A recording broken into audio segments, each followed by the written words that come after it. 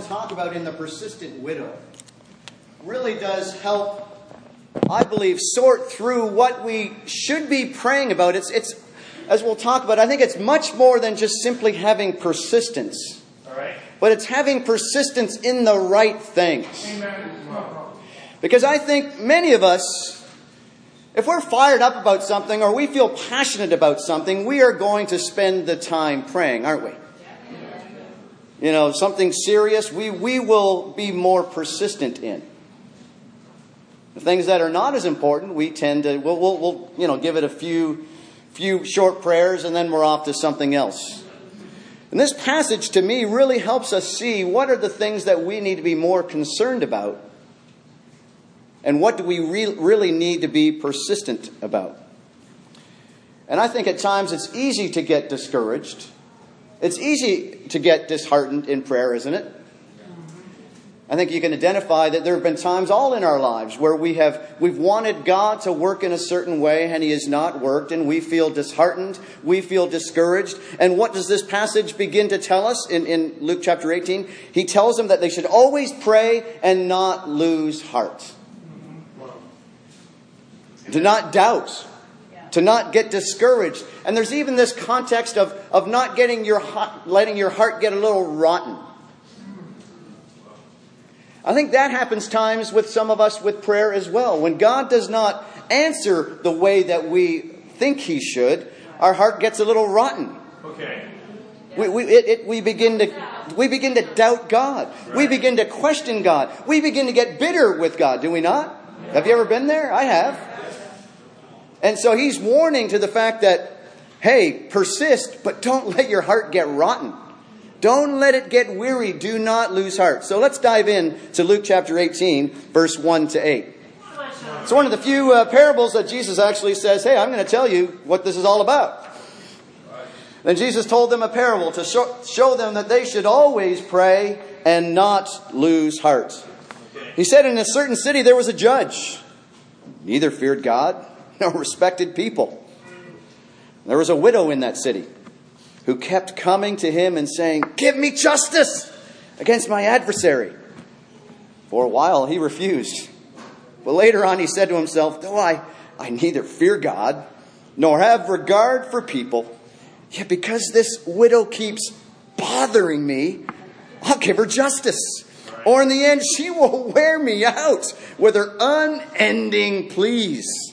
I love it. And the Lord said, listen to what the unrighteous judge says. Won't God give justice to His chosen ones who cry out to Him day and night? Will He delay long to help them? I tell you, He will give them justice speedily. Amen. Nevertheless, He wants us to listen here. When the Son of Man comes, will He find faith on earth? All right. Wow. Two characters here. A judge. Probably a non-Jew. Has no fear of God, no respect of God, no awe of God, no reverence for God. No reason to be moved by God at all or any of God's laws. He is following his own morality, his own convictions. He is his own man. There's no spiritual reasons that he's going to give to do the things that he does. But he also has no respect for people. No regard for people. No one is going to tell him what to do.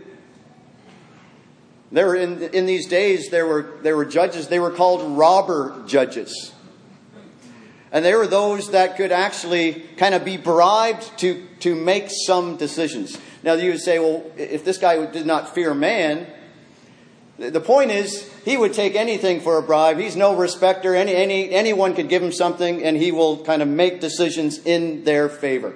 And these were rampant in these days. And so you can imagine now you have a widow, and during these times, the loss of a husband, and if you did not have any family, that would be a great tragedy. Didn't have any children or anything, it would be brutally tough because you had no income perhaps, no inheritance, nothing that was yours. And you were very vulnerable to society. In fact, it's interesting that Jesus, later on in Luke chapter 20, talks about the teachers in the law who will actually kind of steal the homes of widows. And so these widows were really at the disposal of kind of society and were taken advantage of. So you got this little widow. You got this cruel judge. But who ends up winning? This little widow wears down this judge. You know, when we kind of look at this in context, it says she persists, she keeps coming after him, and kind of in the language it says, it literally means that she was so persistent that she gives him a black eye. Wow. It's a boxing term. So you can imagine this judge shows up. I don't know when court would have started. I don't know. When does court start, Rodolfo? 9 o'clock. So let's just say court is being adjourned at 9 o'clock. I bet this little widow is showing up right there. She's the first person this judge sees. Who knows if she stays all day. And she's the last person this judge sees. But the point is, she keeps coming and coming. And it's a boxing term. It's like getting punched and punched and punched and punched.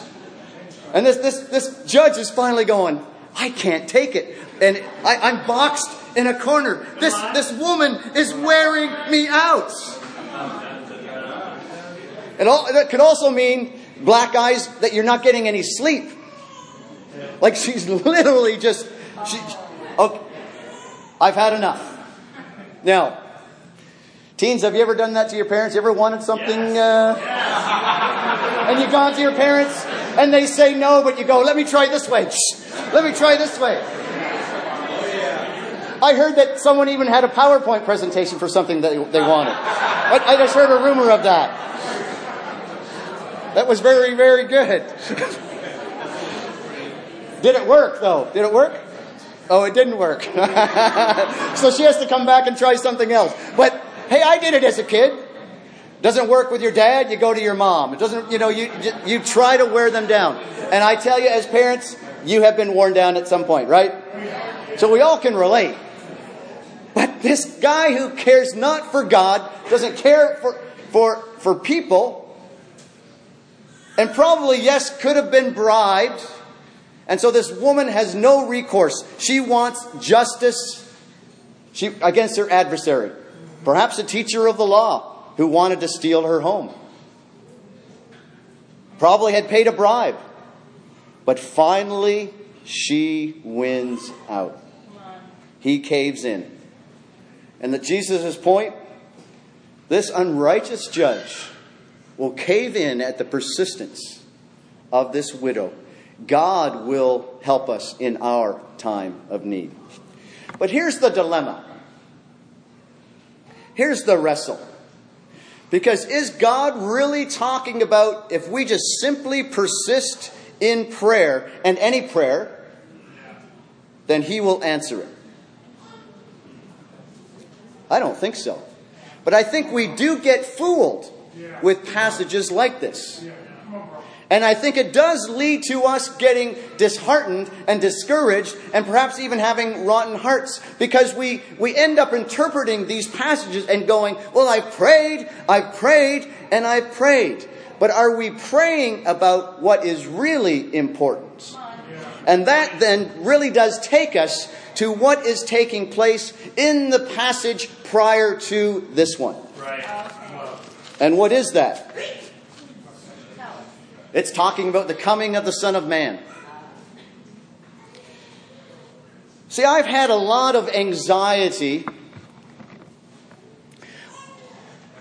thinking about trying to sell my home.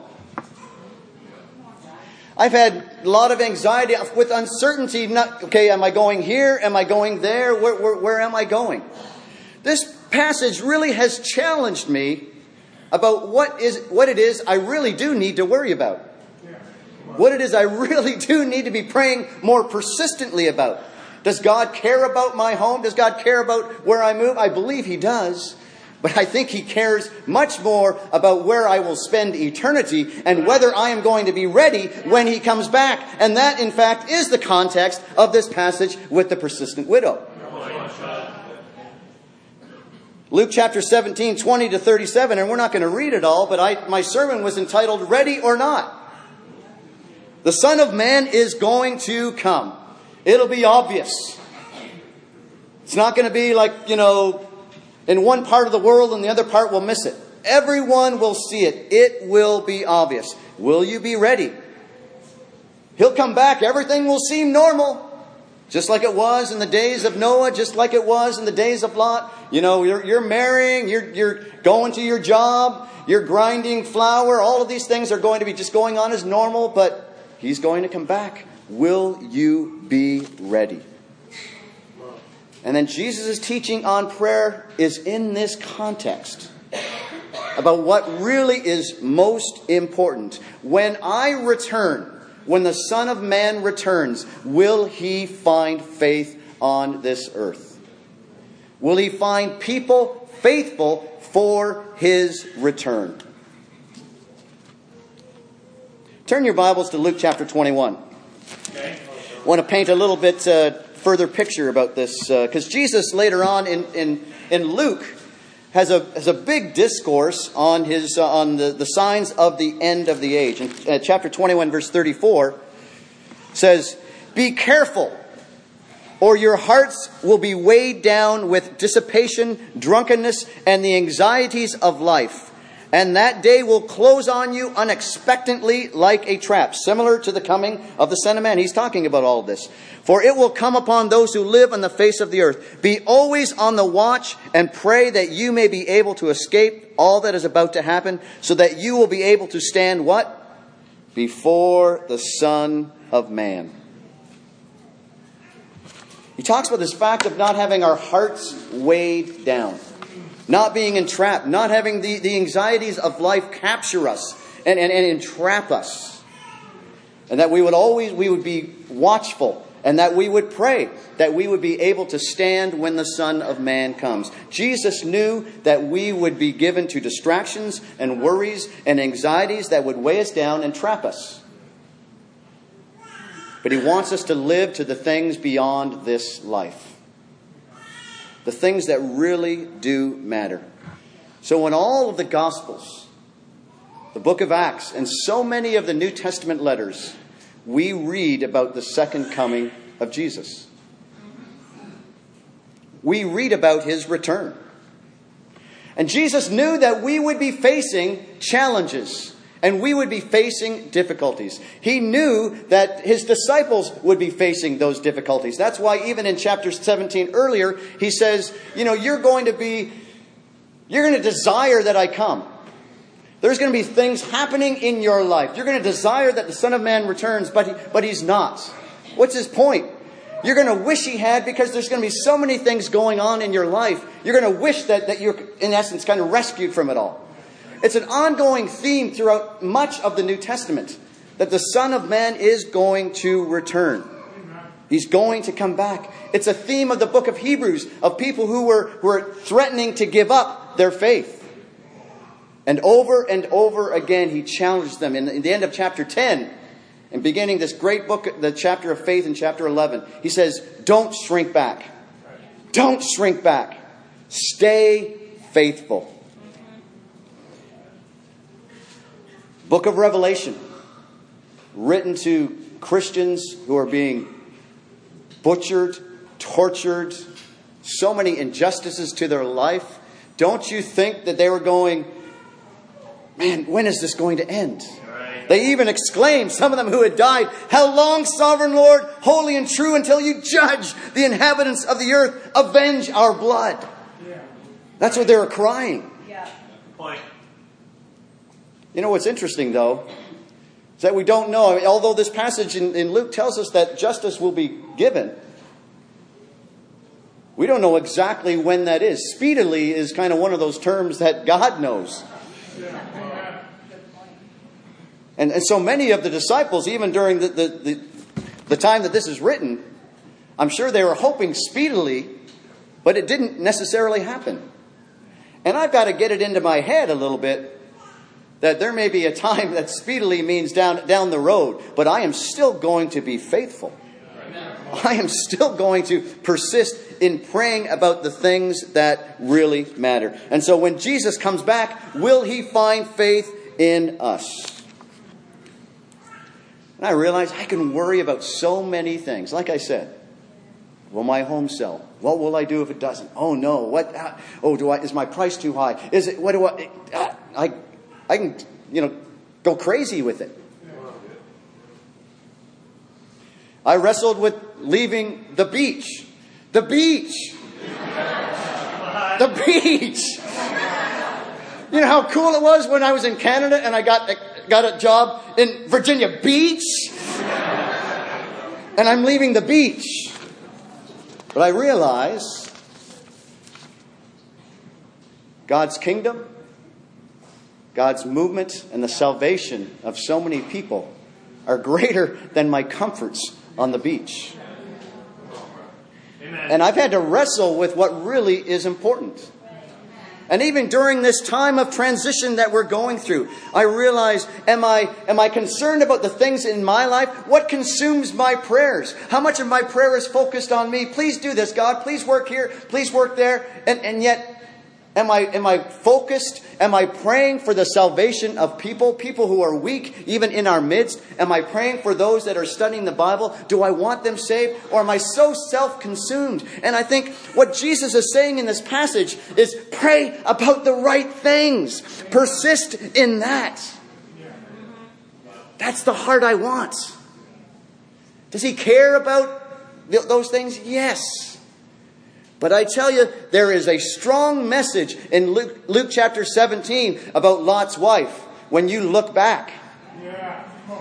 And I think we can suddenly, maybe not so subtly, but we can even get distracted by the world in our prayers because we get kind of caught up and drawn into anxieties even in our prayer. And just as Lot's wife turned back in our prayer, perhaps we can turn back to the kind of the glitter and the things that we want in this world. And Jesus says, no, fix your eyes on really the things that matter. It is my return. Are you and will you be ready? You know, this is not my last sermon.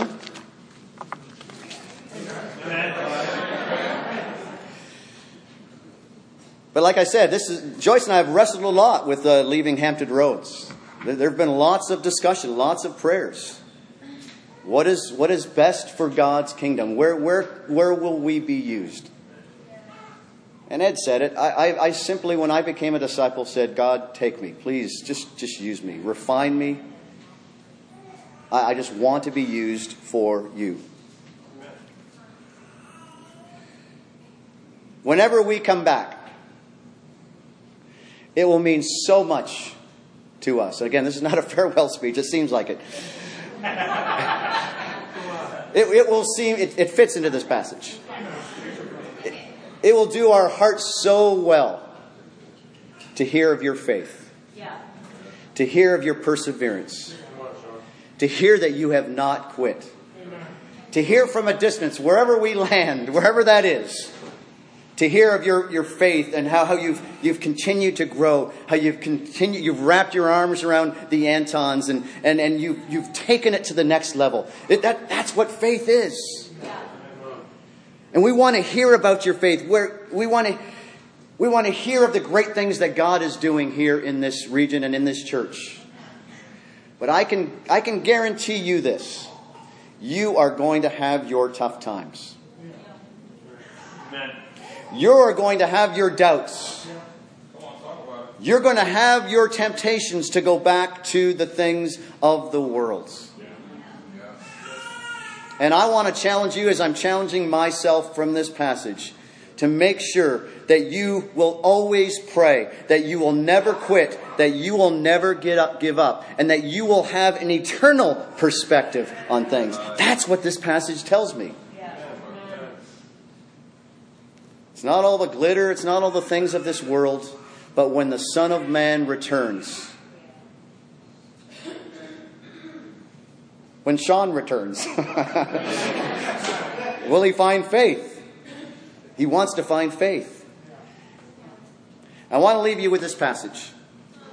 It's in 1 Thessalonians chapter 5. Come on, bro. It's interesting. It's right after this context of Paul telling the Thessalonians to pray continually. And he says in chapter 5, verse 23, "May God himself, the God of peace, sanctify you through and through. May your whole spirit and body be kept blameless at the coming of our Lord Jesus Christ." And I love this last sentence. "The one who calls you is faithful, and he will do it." Amen. And that is my charge from this passage. That Jesus tells us to always pray and not give up. That we will pray this prayer personally. That we will pray this prayer for each other. If you lead a Bible talk, you will pray a prayer for the people in your Bible talk. That God will work. That He will sanctify them. We've talked a lot about that. Sanctify them. Use them. Shape them. Refine them. To be used by God. And everything about us be blameless. When? Until the coming of Jesus. And the great thing about this is the one who calls us, Jesus, He's faithful. He's faithful and He will do it. We can make it to the finish line. That's what I see in this passage. Persevere. Don't give up. Make it. When I come, I want to see your faith that's been in action. Amen? Amen. Awesome.